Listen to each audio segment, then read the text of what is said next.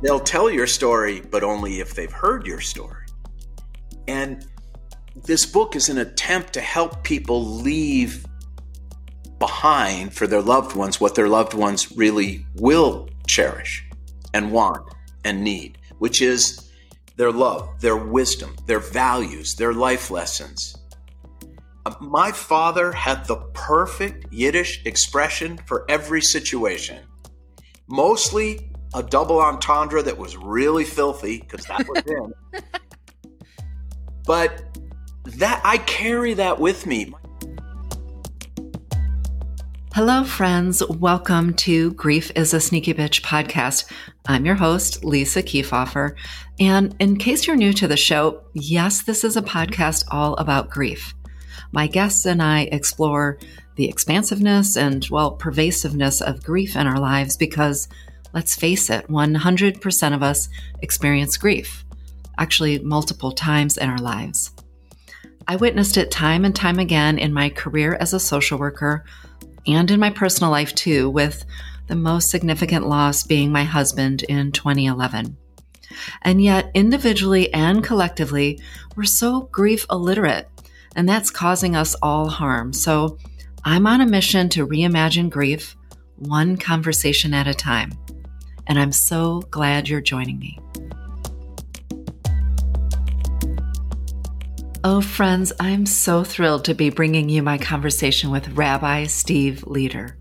Steve is the senior rabbi of Wilshire Boulevard Temple in Los Angeles.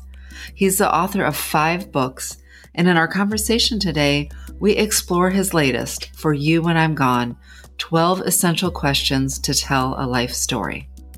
We explored so much from the wisdom we gain in the wake of loss to the most important gifts we can give others, both in our lives and in our deaths. Spoiler alert, it's not our money, our record collections, or anything tangible. It's our stories. He's learned so much from his own personal losses, yes, and from the decades he spent in his role as a rabbi about what it is our loved ones will want from us when we're gone. It's such a generative and thought-provoking conversation. I can't wait for you to listen.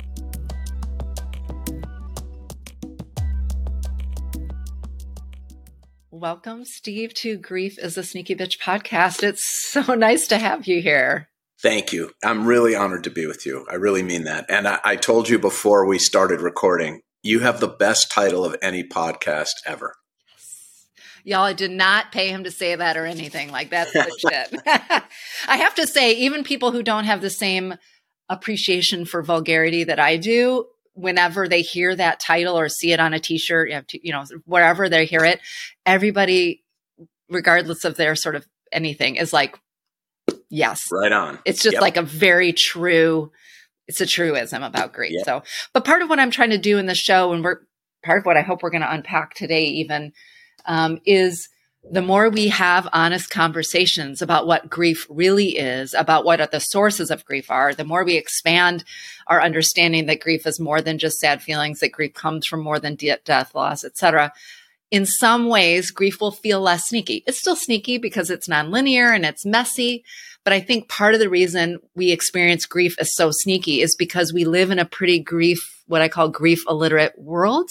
Mm-hmm. And so that's what makes it sneaky, because we have this idea of what it should be. And then. Well, yes. And I would say, listen, I think it's also partly that we live in a grief literate world also. Tell me more about that. I'll tell you what I mean about that. I have no idea how old you are, but I know enough not to ask. I'm 52 next month. Okay. Yeah, next month. I'm 62. I'm 10 years older than you are. And my generation was the first, and, you're a half generation behind, to be raised under the tutelage and thinking of Elizabeth Kubler-Ross. Yeah. And my generation was, in that sense, literate about grief. Everyone read it. Except. Right.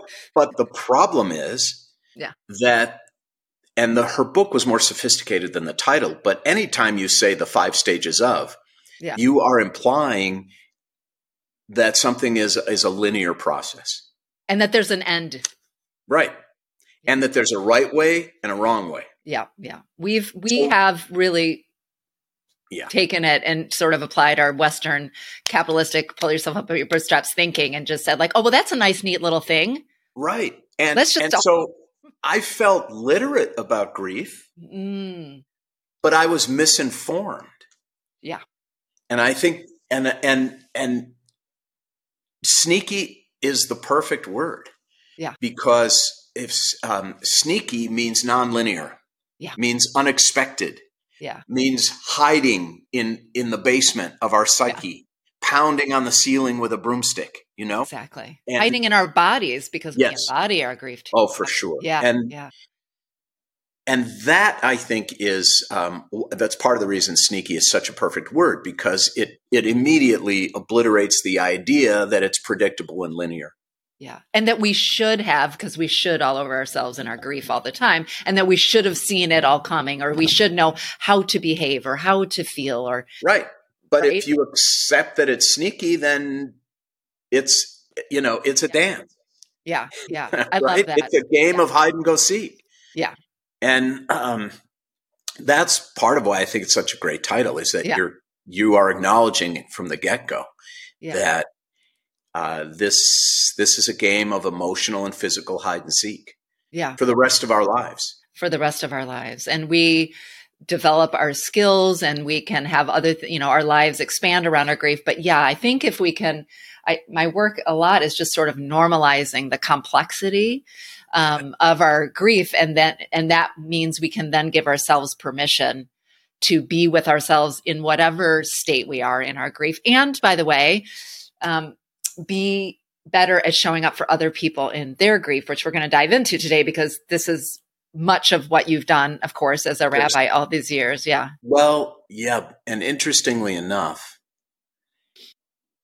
not the book we're going to discuss mostly today, but the previous book, The Beauty of What Remains, was really, in essence, an apology.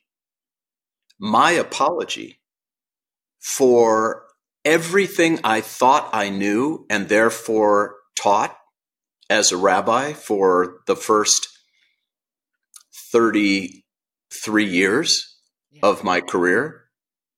And I have a very large congregation of about 10,000 people. So I spent a lot of time with families and with the dying and at funerals and all of that, and counseling people about grief. And I thought I knew what I was doing, and I thought I knew what I was talking about. Yeah. And then my father died. Yeah. And I realized that so much of what I believed and had been teaching was just shy of the real truth. Yeah. There's this Yiddish expression, which I love, which is a half truth is a whole lie. Yes. And my understanding of grief, because it was extensive, but nevertheless vicarious. Yeah. It was full of half truths. Yeah. And therefore, it was a lie. Yeah. Yeah. And I wish there was another way to learn the real truth. I wish there was another ticket in. I know. But experiencing it ourselves is the only way. It is. I think it is. And I think we can suffer less, especially early on, if we're surrounded by people who have spoken honestly and authentically. And I got so captivated in diving into the conversation, but you bring this point up quickly. You bring this point up poignantly, is that at the beginning of every conversation with my guests over the years, I'm always trying to get us to unpack or uncover where we learned sort of our grief beliefs from, back to our conversation about sort of the culture that we learned. And I am going to ask you to think about an early loss that you experienced in childhood, could be a death loss, could be some other, and how were the adults in your lives modeling grief? So what do you think you learned back then about what grief should or shouldn't look like? And I remember it very, very precisely. There are two experiences that are indelible from my very, very early childhood. I'm going to guess the first was when I was about 4 years old. And I had a great grandfather. And we used to visit our great grandma and great grandpa not every, but many Sundays.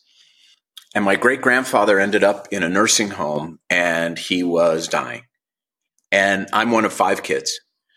I'm the fourth of 5. My parents brought all 5 of us to the nursing home, essentially to say goodbye to our great grandpa. And I kind of understood it and I kind of didn't. Yeah. But what I did understand was when I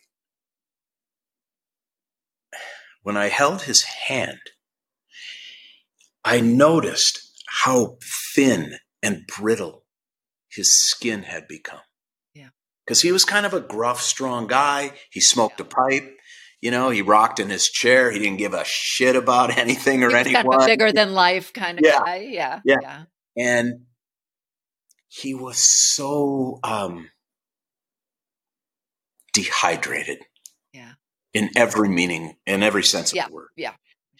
And I remember that. And I remember thinking to myself, I guess this is what it means to be old and dying. We dry up. And the second was my grandmother's funeral. This was on my father's side, and I was probably 5 or 6. And my parents rightly brought me to the funeral. And I remember only my Auntie Gita, my father's sister, wailing. And it was the first time I had ever heard crying that was wailing. I'd never heard it before. And it made a very deep impression on me. It didn't really scare me. It surprised me, but it did indicate to me that this kind of loss was a completely different order of magnitude. Yeah. Yeah. That this was something in the gut. Because my Auntie Gita was like the funniest, most frivolous. She was married like 50 times. I mean, she was like the best party. Yeah. Yeah. And she was wailing. And that put me on notice that, oh boy, this is different. This is something different. This is a level of suffering that I have never seen before or heard before. Yeah. So those are my earliest childhood memories. Now, I think the beautiful and positive common denominator was that my parents exposed us to it.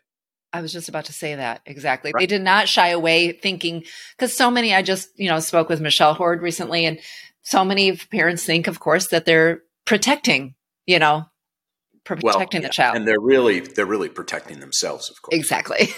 Well, yeah. And reminder, our parents did the best they could, and then we do the best we can if we become parents, and then our kids are going to tell us how we did it wrong. FYI. I mean, there's always cognitive dissonance with parents, and you don't have enough time for me to get into my parents' shortcomings. Okay. But so maybe another episode. Yeah. And I'd have to pay you $300 an hour. But, there's that. But they got right. Yeah. Yeah. That's really beautiful. And just, in case you're a new listener dropping into the show, and if you haven't heard this before, I really asked that question because whether we've ever talked about grief or been through a profound loss, we have grief beliefs. They have come to us from the explicit and implicit messages that we've gained from family, friends, teachers, culture, TV, whatever.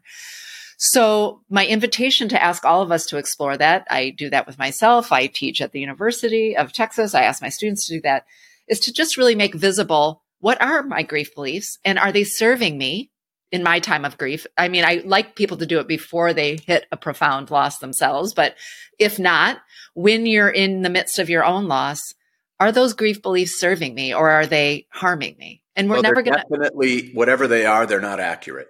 Then they're not accurate, but we can have some really misleading shoulds or expectations or false, as we were talking about, like, oh, I just have to move through, I'm going to get to denial, and then I'm going to get to, Yeah, I think you learn pretty quickly. I've always wanted to write a book called How to Have Your Second Child First.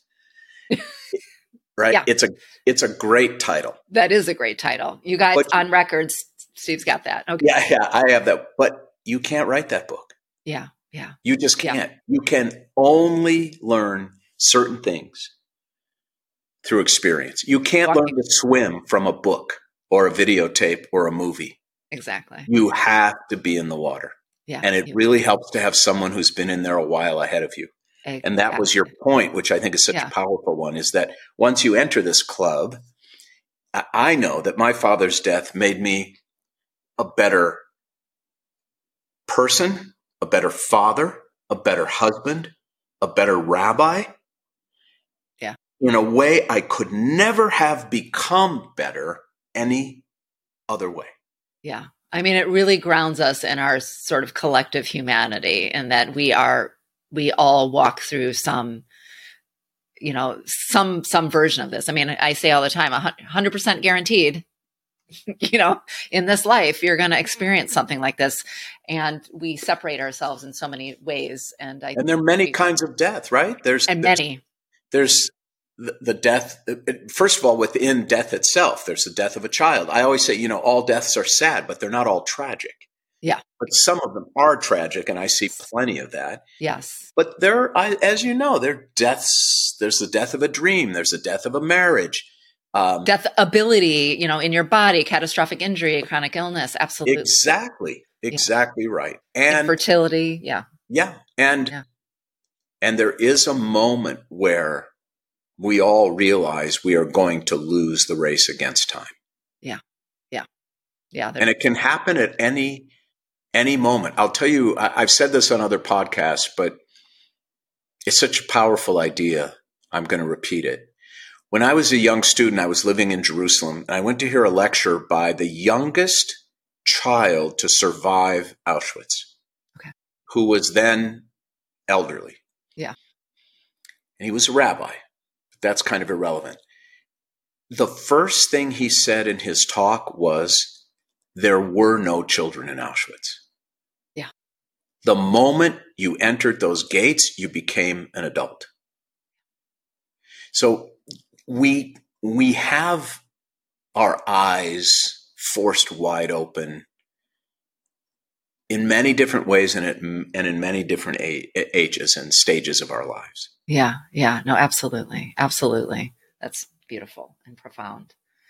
So you talked about sort of from The Beauty What Remains was sort of your open letter to acknowledging that maybe you didn't know, you didn't really fully appreciate or understand grief and the advice or support that you've given others. And then this book, For You When I'm Gone, which, sorry, mine's all scruffed up because as you don't be sorry. I handhold it and everything, but it's a pretty title too, pretty cover. I mean, I'll drop the link in my show notes for the episode. And if you follow me on socials, Lisa Kiefhofer, MSW, I'll link it there too. So tell me a little bit about the journey to this book. The subtitle is 12 Essential Questions to Tell a Life Story. And if we had 2 hours, I would go through each chapter with everybody. It's so amazing. So we're going to hit a few highlights, but tell me tell the listeners the impetus for this book coming to be.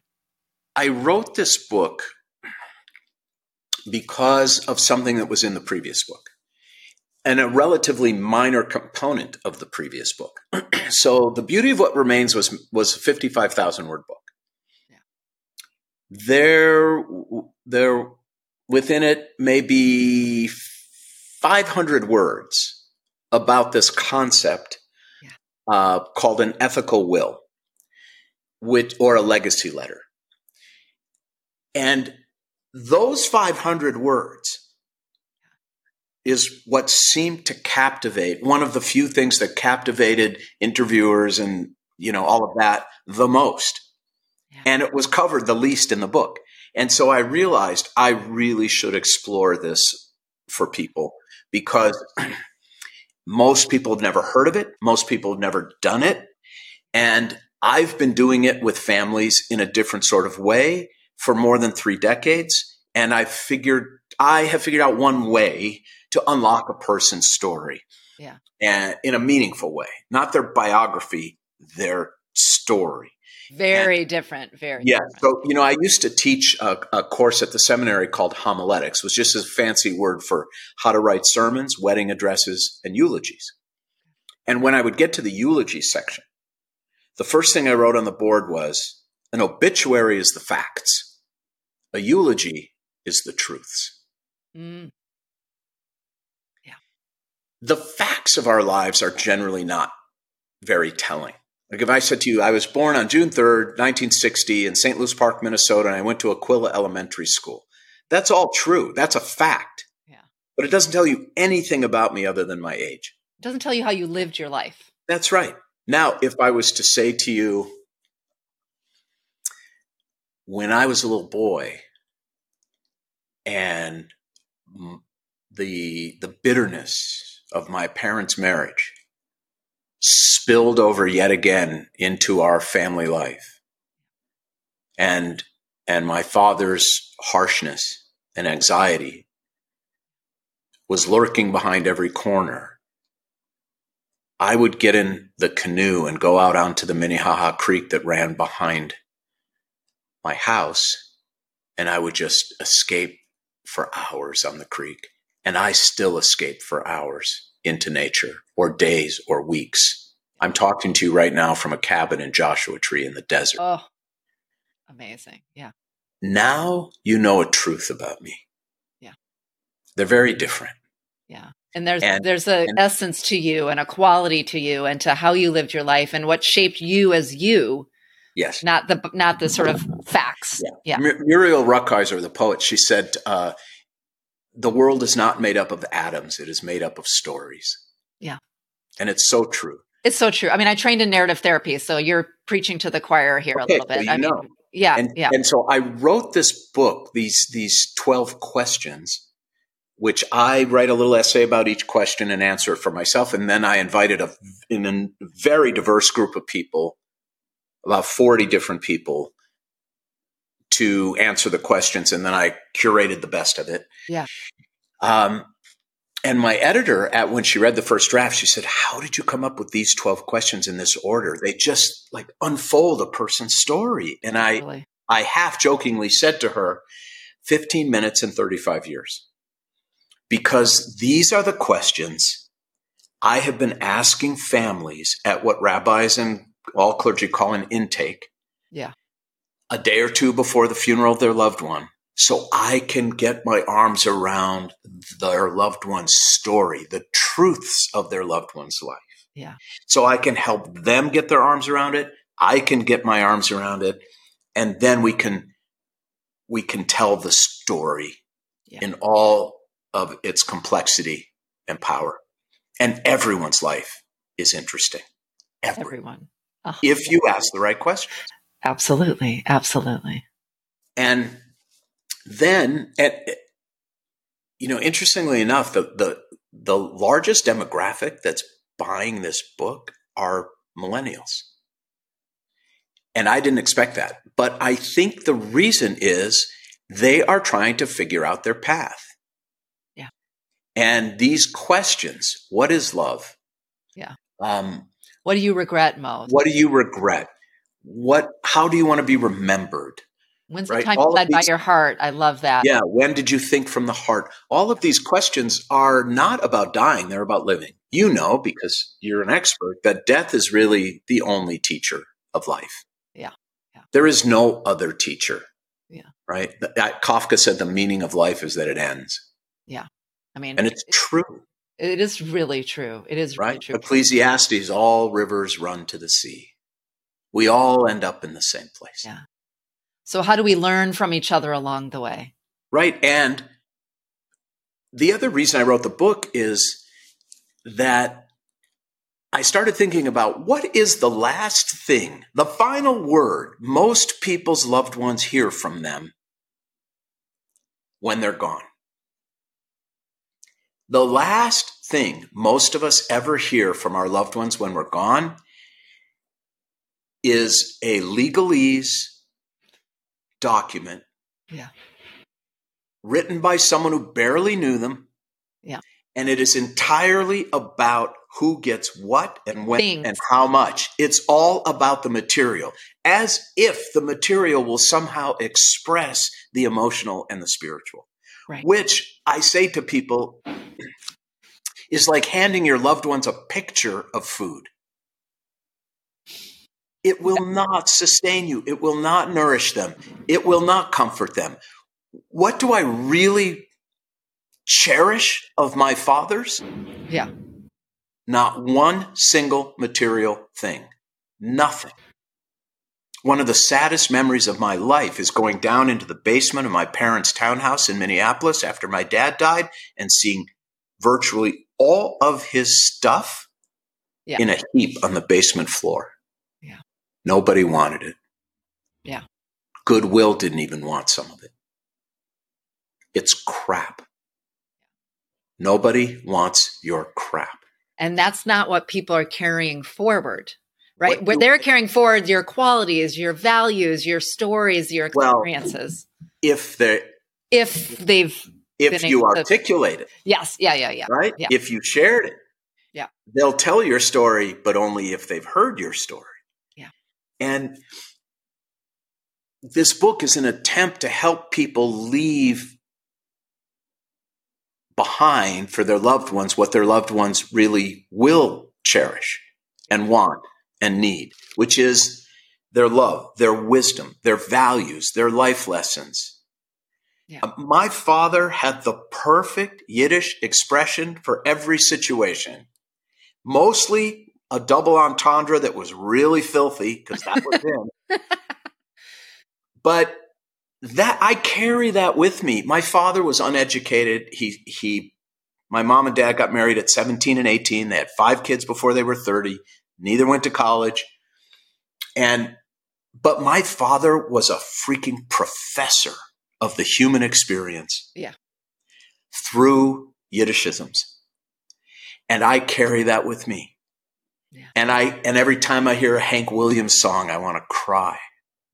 And every time I wipe my plate clean with that piece of bread, like not a molecule of sauce left on that Don't plate. leave it behind. Yeah. No, that's my dad. Don't waste anything. Every time I get out of the car and go back into the house to turn off the lights. Yeah. Yeah. Right? Because we don't work for the electric company. That's my dad. Yeah. I love Okay. Every time I throw away a piece of dental floss, my father we were not poor, but we lived like we were poor. My father reused his dental floss, Lisa. Okay. Because it was a perfectly good piece. Sorry, dentists out there. Probably don't recommend, but so when I throw away my dental floss in the morning, I said, sorry, Dad. Sorry, Dad. I'm doing it different. There are limits. Yeah. Yeah. Now, so if you go through the book and you answer these questions, you have everything you need to tell your story. You're listening to Grief is a Sneaky Bitch podcast. I'm your host, Lisa Kefauver.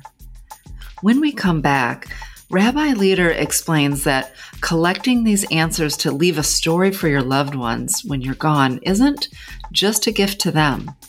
It's actually a gift you're giving yourself. Are you looking for more grief support in your life? Do you want a friendly and understanding voice in your inbox?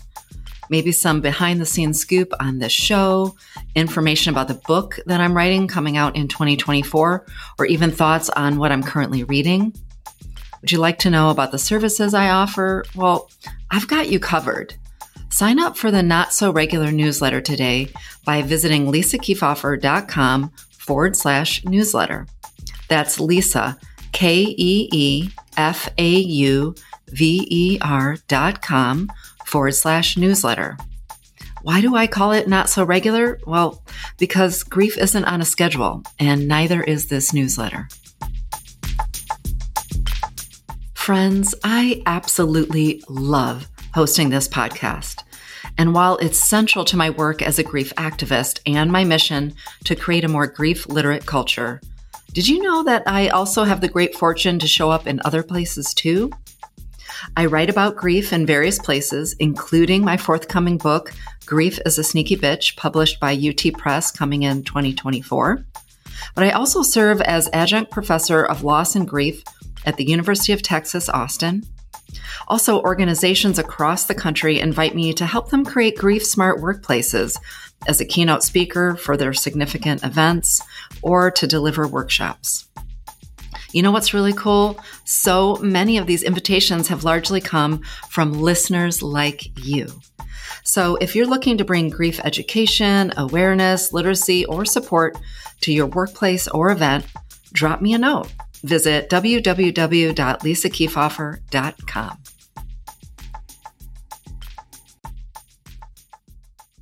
Now, I want to make one more point, and then we can get to the questions if you... No, you're good. Yeah, good.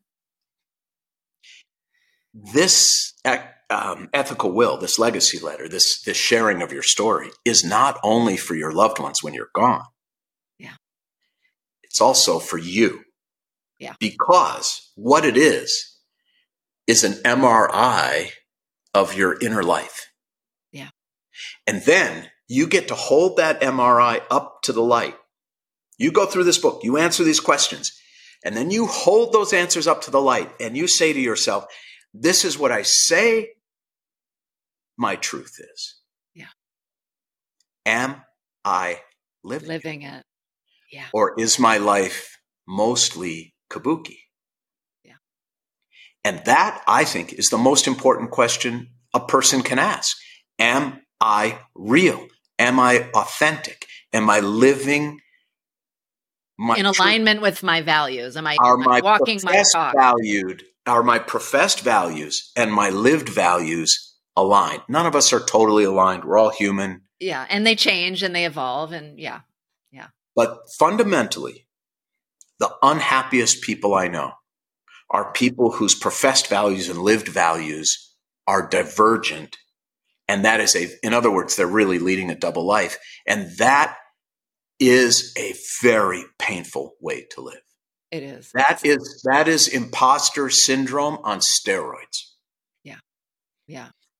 The happiest people I know are people who are pretty well aligned. Like they live the way they talk. Yeah. And I'm working toward that every day, and it is not easy. And this book can be a guide. Oh, absolutely. I think, to your point, so many amazing points you made there. One is this isn't just, we can think about this process of a legacy letter of ethical will, not just as a gift to our brother, sister, mother, children, whoever survives us, but really as an orienting map to, and the opportunity for us to figure out how is it that we're going to live with whatever life, we have left. And yes, I agree with you too, of when I used to be a more traditional therapist, now I do different work more as a grief guide, but much of what I saw, even when people were presenting with bipolar and depression and anxiety, whatever, was really part of what my probing was, is, are you trying to get yourself to live in a way that is not in alignment with what you value, kind of your values, not like George W. Bush values, family, but just values. And I think it's hard to step into that. It's like, how do you even begin to have that conversation? And that is what I really appreciate about your book, is this is a way in for us to start to really think about how we are walking through this world and what those lessons are. And I've already started mine. You inspired me to start mine. As I said, I'm 50, almost 2. I have a 19-year-old daughter. I wish, we didn't know my husband was sick before he died. So, and he was so young, we were young. We didn't do that, but I definitely, and I'm not planning on going anywhere, but this has been an opportunity for something. No, I'm not. I am currently going through breast cancer treatment. So that definitely has raised the stakes of my awareness of my own, mortality, as always, these kind of events do. But yes, I do that. So I'm going to walk the walk, and I'll probably share it in an essay or something, and I'll let you know what I've discovered. But I loved the format. I want to dive into some of the questions and leave some of the things, but I did really appreciate the format of the book too. As you just indicated, you sort of helped us understand sort of where the ethical will, the legacy letter came from, sort of the history of that. But then you did this really beautiful dance of sharing your own answers to these questions, kind of modeling your own vulnerability, your own authenticity, sort of bringing in sort of spiritual teachings as well as they applied. But then this collection of 40 people, which you can tell from the answers, have very different, lived experiences. It was so nice to read through, so each chapter, for those who haven't read it yet, but read it, y'all. They have each question you share, and then you invite these folks to sort of share their perspectives or what their sort of answers were. And I loved how different they were, but that meant everyone could see themselves in somebody's answer. Yeah. And what was interesting to me was the other side of that coin, which is what were the common denominators to the human experience? Yeah. Whether you were someone with very little money who changes diapers at an adult care facility, or a billionaire, or young, old, middle-aged, Hindu, Muslim, Jewish, Christian, atheist. The differences are fascinating. Yeah. And so are the commonalities.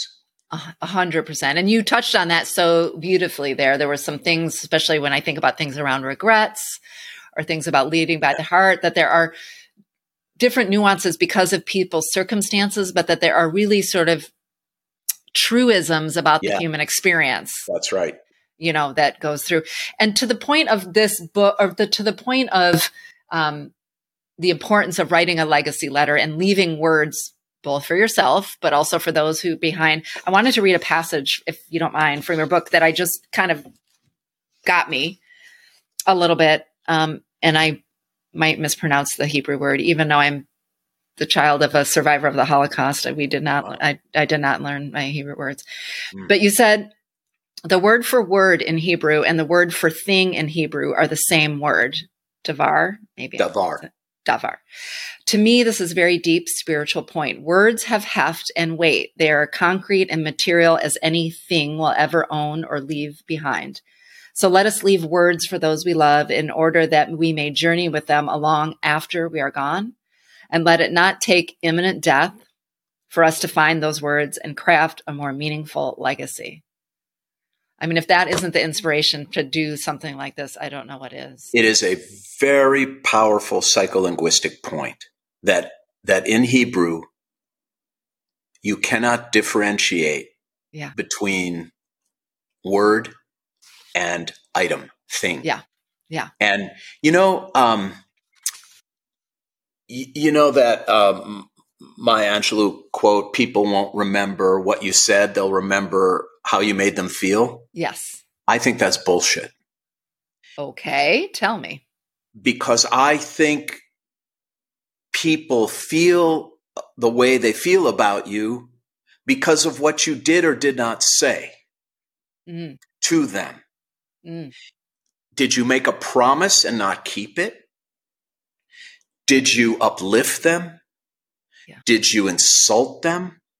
I think she's got it backwards. And I think she's amazing, but I think she's wrong about that. Interesting. People do remember what you said, and that determines how they feel about you. Yeah. And words ultimately are the most eternal thing we have. Yeah. Absolutely. I think it's Gregory Orr, the poet, he says, words make worlds. Yes, and it's like Muriel Rukeyser's exactly right. That the world is not made up of atoms; it's made up of stories. Stories, yeah. I mean, we are storytelling creatures, and grief and a devastating loss this is the grief metaphor I use for years and years and years. Is the shredding of our manuscript, and then grief is sort of the journey we're on as we're rewriting and living into this emerging story. And so, I just appreciated you calling out that linguistic point, because I think it's just a reminder why, if you're ever feeling doubt about why do I need to ask the questions, why do I need to leave the story, why do I need to communicate, it's because this is what we leave behind when this shell, is gone. So. You have these 12 questions, which I'm sure were distilled down over the years from maybe many other iterations of questions. Anything you want to note or share with us about how you made it to these 12? I mean, I can read them. What do you regret? When was the time you led with your heart? What makes you happy? What was your biggest failure? What got you through your greatest challenge? What is a good person? That was an interesting one. What is love? Have you ever cut someone out of your life? How do you want to be remembered? What is good advice?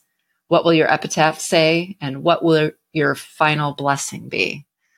Tell me a little, did one of those jump out at you? Was it a struggle to make it 12? I'm telling you, 15 minutes. 15 minutes. Yeah. It just kind of fell into and place. In that order. Interesting. I love it. And because this is how I have been orchestrating or conducting these family conversations in the aftermath of the death of a loved one for so many years. And listen, I didn't start my career with those 12 questions in that order. But over time, I started to learn, how do we enable this person's truth to blossom in time-lapse photography? Yeah. In an hour or two, how do we allow that blossom to emerge, and with its thorns and its fungus and its disease and its beauty? Yeah, absolutely. Well, there's a healing power of storytelling to what a former. That's why funerals make us feel better. We dread them. Yeah. And I wish there was a way I could convince people before the funeral that they're actually going to feel a little better after the funeral. Yeah. Why? Yeah. Because the person's story is alive, and therefore, in a way, we are alive. Yeah. They are alive. Yeah. And it's not a total loss. We It's get a not chance to foregone. feel like we're carrying them we get to carry a piece of them with us in that. I also think ritual and community is important. Well, you're exactly right. Others carry it too. Yeah. It makes me so happy is too small a word.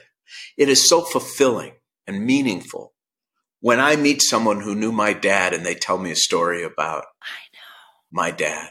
Yeah. It fills my heart. Yeah. I think the scariest thing is when you feel like it's only on you to carry the memory of someone forward. And I feel that as the years have gone on since my husband's death. You want to know something? Yeah. It's a little bit dark, but the difference when I'm officiating at a funeral, the difference when it's an only child who's grieving versus siblings who are grieving is palpable. Yeah.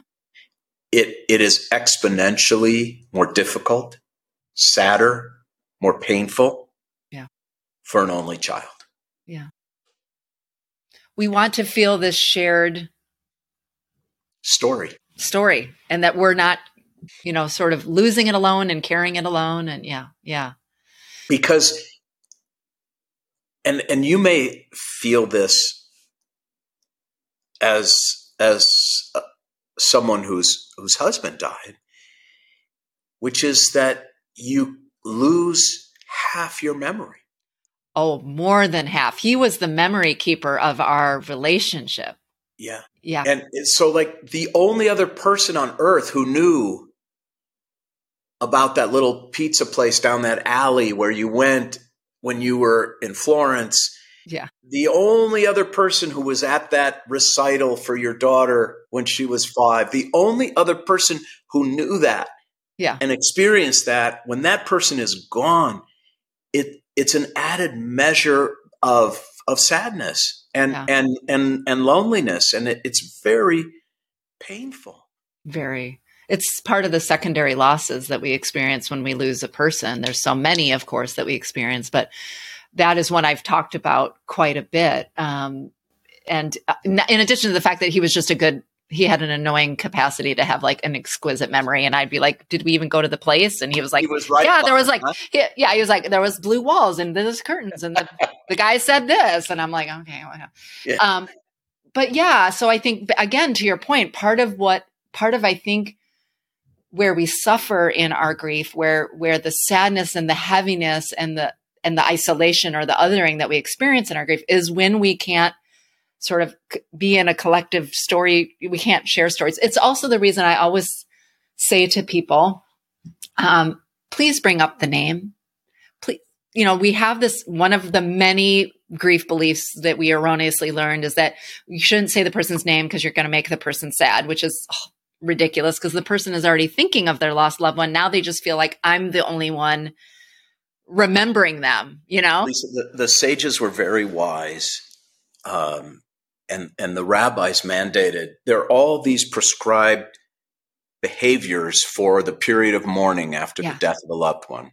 Yeah. there are prescribed behaviors for the first 3 days, the first 7 days, the first 30 days, the first 11 months, and then every year thereafter. Yeah. And one of them is you are not allowed to distract the person from her grief. Yeah. You are not allowed to approach Lisa after her husband has died and say, hey, I got this great new recipe for whatever, or hey, let's go to the mall next week when you're feeling up to it, or, you have to engage in the matters of the heart. Yeah. And I think you're exactly right. I think in a sense, my parents somehow knew that by exposing me at a young age to loss, that you don't teach children to run from people who are suffering. Yeah.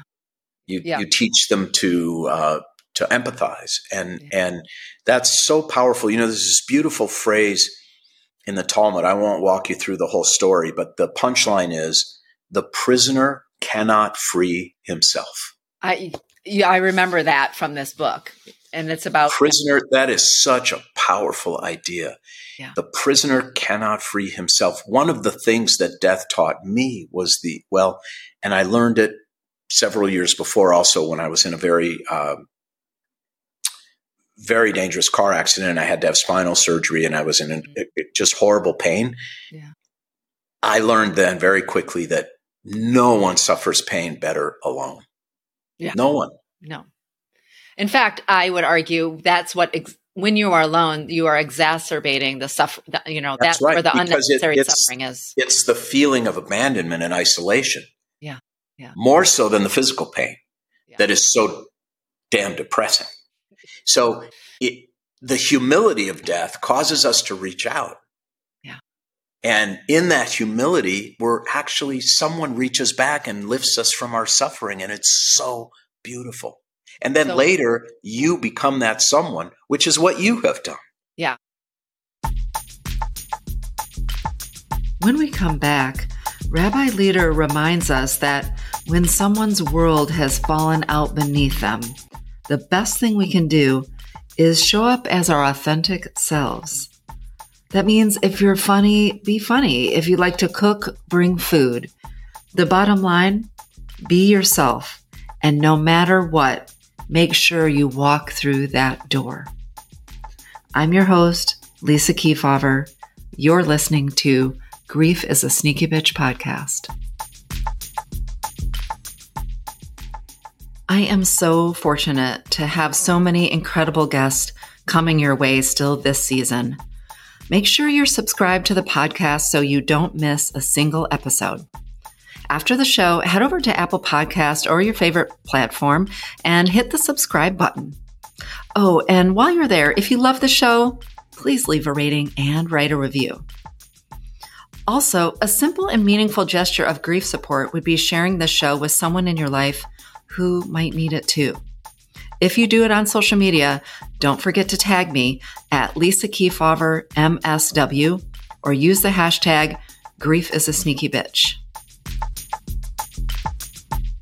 Did you know you can now get all kinds of Grief is a Sneaky Bitch merch, from tees and hoodies to journals, coffee mugs, and stickers? You can find it in my Grief Happens shop.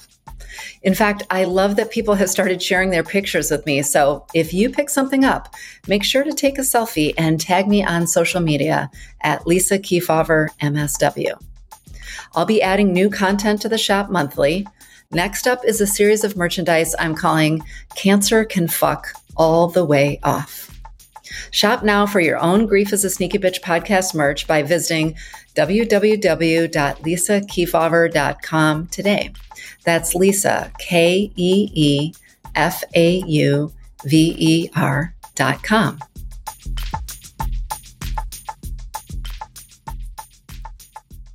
And it's beautiful. Yeah. I mean, we have to, I always say having a hard thing happen to you doesn't make you someone who has the capacity for deep empathy and joy and whatever. Having something hard happen to you and you turning to face it gives you the capacity to turn around and do that, I think, for someone else. And that's so here's the Yiddish aphorism: when you must, you can. Yeah. Yeah, I love that. I love that. And we can turn towards people, as you say, not in a distraction. It is not our job to fix them. It is our job to witness them, to accompany them, to show up. I say my grief motto is show up, shut up, and listen, and then keep showing up. That's my Yeah, I say show up and be yourself. Yeah. Well, yeah, I think that's the other thing. People, again, I think, with mostly well intentions, people, because they haven't practice this, because they haven't been in touch with their own grief, they think there's some prescription for showing up, and they have to be either very serious, or they have to be emotional, or they have to come with a solution. So they are so in their own head trying to be this model of grief support, that what that really person needs is, we feel alien. I will speak for myself, and for those that I've worked with over the years, we feel very alien to the world. I felt like, I didn't recognize myself. And so I need somebody who I recognize, who recognizes me, to show me themselves. So exactly, because that is the only thing that assures you the bottom hasn't fallen out of the world. Right. Which it already felt like it did. But then when people are showing up in these ways that are inauthentic, or not showing up, because sometimes people get so worried about saying the wrong thing, they just don't say anything at all, which is You are so right. And even after all these years, I've been a rabbi I'm in my 37th year now. When I am standing in the hallway at the hospital, before I walk in that room, when I'm standing on a front doorstep before I walk into that house, I don't know what I'm going to say. No. All I know is I need to walk in. I need to walk through that door and be Steve. Yeah. Exactly. I know how to do that. Everyone knows how to do that. I really appreciate you bringing this up, because people just get so wrestled. And even though I do this for a living, and you might experience this too, I do still sometimes kind of get caught up in the, like for a second, I might get up, and then I have to remind myself, like, what they deserve most is for me to actually be present and be a witness. Yeah. And to be myself. Yes. For their presence. And that's it. Right. That's if you're a joker, joke. If you're a feeder, feed. If you're an errand runner, run errands. If you're a hugger, hug. If you're the strong, silent type, sit down and shut up. It's just be yourself, because that's what people need. Yeah. They don't need some bad acting job when their heart is broken. Yeah. They need their friend. They need their friend. And also, you're so in your own, you carry your own energy. So then your embodied energy is going to spill into the room. And you're so in your own head, you can't possibly be open to somebody's, and to be the kind of support you actually want to be when you're in your own, I got to say the right thing. I got to act this way. That's I got to right. do the thing. You're just not actually present. That's and right. That's almost, you might have experienced this too. I mostly had lovely people, although, it was just sort of a shock. It was like, we were all 40, couples. And then it was like 7 couples and Lisa. And so, nobody had experienced the loss of a spouse. It was a shock. So mostly I had amazing people who figured out how to show up as themselves. But I found it is to me worse. It's better if you didn't show up than if you show up in that kind of inauthentic, fixing kind of solution, or playing some kind of caricature. That's harmful, in my opinion. That's right. And people don't realize that. Don't put on a show. Be real. Yeah. Yeah, exactly. And that vulnerability is such an important aspect, both for us, the grievers, having to learn how to be just a walking open wound in the world as we move through our grief.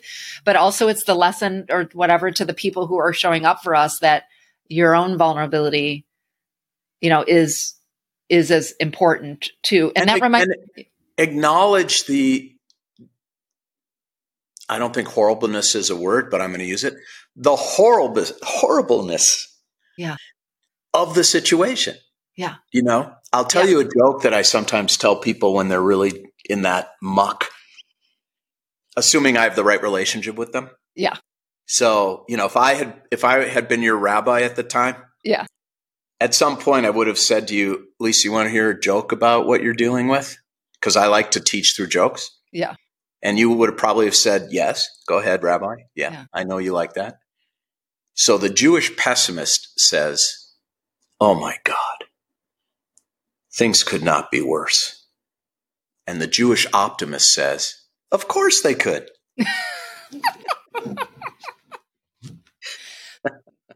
Right? There you go. Yeah. And let's talk about laughter for a second. Oh, yes, please. Here's what I've learned. When someone laughs, whether they realize it or not, they have decided to survive. Yes. Yeah. When I meet with the family and somebody cracks a joke and everybody laughs about the person, the dental floss or whatever it is, they've decided to survive. Yeah. Because that is a tiny spark in the darkness. It is. And it means we're still here. So if you're like, don't be afraid to, if you're a joker, joke, and obviously you have to be pretty deft. Yeah, like, of course. I wouldn't recommend it. Don't do a stand-up show, And if you're an amateur, don't try it. Yeah. But if that is your way, I always go for a laugh in the eulogy because everyone has something quirky, idiosyncratic, and funny about them. Everyone. Yeah. And I think it's a spark in the darkness. I think it's a reminder of our humanity because, the depth. But I also think, I recently interviewed Cindy Spiegel, who wrote Microjoys, and she and I were talking about this notion too. We talked about humor, among other things, other things that are sort of a balm when we're going through grief, is that we always need respite from the weight of our grief. Yes. Whether that starts at the eulogy, at the funeral service, or that's during Shiva, or that's 12 years down the road, whatever it is, we need respite. We can't carry. You have to set it down sometimes. Well, you know what? Now, this is paradoxical, but sometimes, at least for me, the respite comes from leaning more into the loss. Sometimes it does. Right? Well, I think really giving myself permission to ugly cry, as I call it, I feel that is what I needed. So I do think so. I think there's respite. I think we tend, because we like to do binary in this culture anyways, I would say Western cultures, is we tend to think we either have to sort of be in it, sad, angry, despondent, bedridden, or we have to suck it up, by our bootstraps. And I think the truth is we have to sort of move back and forth in this nonlinear fashion between all of them. You've hit on something that was, real insights are very rare. And I don't have many. But one that I did achieve was this idea that death and therefore life is essentially about the dichotomous tension of dualities.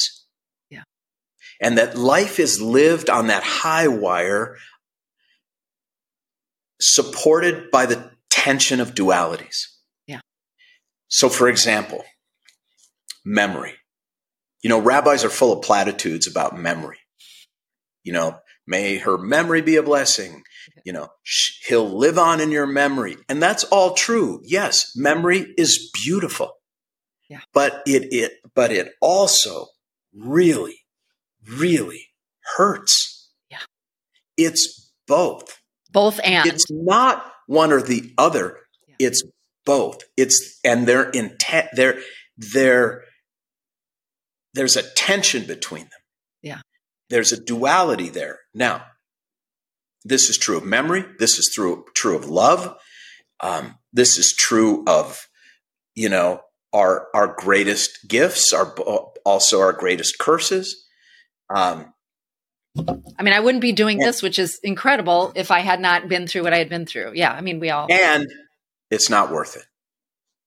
You'd rather have him back. I would rather have him back. But you don't have that choice, right? I always say, if you have to go through hell, don't come out empty-handed. Yeah. And it's better not to go through hell. Gift. Yeah. All things being equal, I would have taken him back in a heartbeat. And that's this tattoo that I have. I don't know if you happen to be watching, but I'll just show you, Steve, for those who are listening. I can see it. This black is, represents in memoriam, this black band, right? And then it goes into the ampersand. And then it goes into these flowers, some of which are filled in and some of which aren't. The filled in ones are the life lived. And the empty flowers represent both the life interrupted and the life yet to live. And this is just my daily reminder of the both and of life. Right. and how much I savor and appreciate most days, not always great at it. Sometimes I'm wallowing in my whatever, but how much I really do appreciate that those tensions teach me something about how to live, back to where we started, how to live in alignment with my values. I think they're the actual fuel of life itself. Yeah. I really do. Yeah. And now here's like the deeper point, which took me into my 60s to grasp. A duality definitionally is irreconcilable. Right? Accepting the irreconcilable nature of a duality, for me, is a reconciliation. Yeah. There's a peace to it. There's a peace that comes from that acceptance. There's a peace from remembering my dad will always be beautiful and will always be painful. There's a peace in embracing that irreconcilable difference. I think that's such an important point, Steve, because I think part of what we, we are creatures of storytelling, we humans, that's rooted in our neurobiology, and we seek so desperately understanding, air quotes, understanding, clarity. And I think some of our suffering is trying to make sense of things that just aren't, a tragic loss is a tragic loss. We're not making meaning of, the loss. I just recently interviewed a woman who, whose child was murdered. She's not going to make sense of that loss. It's the accepting that, the dark and the light happen. And that's right. The invitation then to live from that. Yeah. Because why? There is no why. Yeah. It's a cul-de-sac. And you just go around and around and around. Yeah. So people, this was a great compliment, really. Harold Kushner's book came out 40 years ago. And a lot of people said, Steve, your last two books are Kushner-like. And to me, that's just... And they say, that book he wrote, Why Bad Things Happen to Good People, amazing. And I say to them, actually, I've never heard of that book. So what do you mean you haven't heard of that book? I said, well, that's not what Harold Kushner's book was called. His book was called When Bad Things Happen to Good People. Yes. No one can write a book called Why Bad Things Happen to Good People. They could, but it's just full of BS. Yeah. Yeah. So some of these things, it has so many things in life it's much more productive. What I do in my work, very often therapeutically, is I try to move people from the why to the what and how. Yeah. What, given that this happened, am I going to do with my life and this experience? How am I going to live going forward? How am I going to fill in the color of those uncolored flowers in my life? Yeah. That is productive. That is a reconciliation with what cannot be reconciled. Yeah. And that's the best we can do. And by the way, this is why I started the book, For You When I'm Gone, with the question about regret. Yeah. Because as much as people think regret is about the past, it's not. When people come to me to sit on what I call the couch of tears in my office about some regret, the first thing I say to them, because I'm not a long-term therapist, I generally refer people with who need it, because I don't have the time or the expertise, but I'm a triage therapist. Yeah. Most clergy are. Most people come to clergy first because it's safe. Yeah. And you don't have to be mentally ill to talk to your rabbi or your minister or your priest. Yeah. The first thing by the way, you don't need to be mentally ill to talk to a therapist. We need to debunk that. But yes, I get your point. Of course. That's of course. The concept. Yeah. Yeah. The first thing I say to people is, Lisa, personally, I have given up all hope of a better past.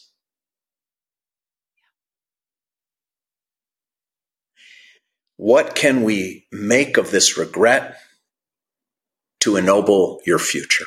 Exactly. Only in service of how will you live going forward. Yeah. Yeah. Yeah. I think that's so profoundly important, because there's a real risk. So many people get into that rumination cycle, which is really avoidance of living into the future. But I like the way you phrase that you've given up all I've hope. given up all hope All of hope a better past. Past. It's a very quick and effective push forward. Yeah. Because it's only in the lessons that we learn. I mean, that's sort of what your whole book is, really. You're creating a gift for yourself and those you leave behind, these questions, and for you when I'm gone, do kind of really just that, is like, what wisdom do you have for yourself as you get to have however many years you have left in this world? And then what gifts do you want to offer to the people behind so that they can then navigate their life with the wisdom that you've left them, both the sort of things that you savored, the way you lived in alignment, and sometimes the ways that you would have done it differently. But either way, it's not about sort of fixing the past or rewriting the past. It's about taking those lessons. Yeah, exactly. But boy, do we try. I mean, we try a lot. I always say my mother's way of being in the world is forgive and remind. Sounds like a Jewish mother, right? Yeah. Yeah. Forgive and remind. Yeah. Yeah. And it's not a healthy way to live. No, exactly. And sort of how do we walk forward? I don't know how an hour went by already, but it did, because you're charming and this is a fascinating book. I can't wait for folks to get it. But anything else you want to share with listeners, or is there any one story or one excerpt that like comes to mind about one of the 40 people you interviewed that you want to leave us with? Well, when the book launched, I was asked one of those like got you journalist questions by an interviewer. She said, if you had to summarize the book in 2 words, what would they be? Oh, okay.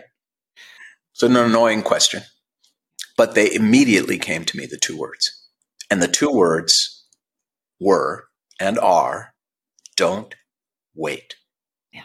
When is it too soon to share your story, your experience, your wisdom, your love with the people you care about? Yeah. When is that too soon? When is it too late? Well, there's only one moment at which it's too late.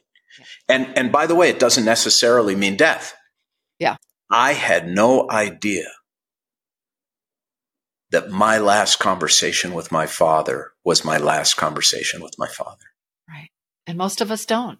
Because he had Alzheimer's, and one visit back home from Los Angeles to Minneapolis, we could speak with each other and he could understand and respond. Yeah. 2 months later on my next visit, he really never spoke again. Yeah. So don't wait. Don't wait. I love that. And also, I just hate to step on your don't wait, because I think that's a beautiful message. But one of the things you shared you did that I think is really important too is this isn't even necessarily a one-time thing. Oh, no. Right? So as your life evolves, I think you said you wrote it kind of when you were 50, and then you did one, you updated when you were 60. I wrote an ethical will to my kids when I was 40. Okay. And I wrote one when I was 60. Yeah. They're very different. I'm very different. My kids are very different. The world is very different. Right. And it should ideally be an evolving work of art. Because we're evolving. Because we're an evolving work of art. Yeah, I love that. We are an evolving work of art. Steve, thank you so much for joining me today on Grief is a Sneaky Bitch podcast. What a pleasure. Thank you. Likewise. I admire you and your work, and lots of luck on your new book that's coming out this spring. Thank you. Yeah. Thank you. And I hope our paths cross IRL someday. I hope so too.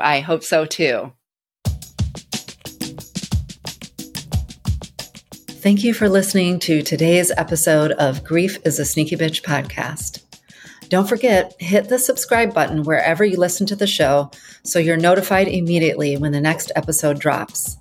I want to thank Giles Smith of Alafia Sounds for creating the music for the show today, and the team at Permanent Record Studios for producing it. I'm your host, Lisa Kefauver. Until next time, I see you, I hear you, and I'm holding you in my heart.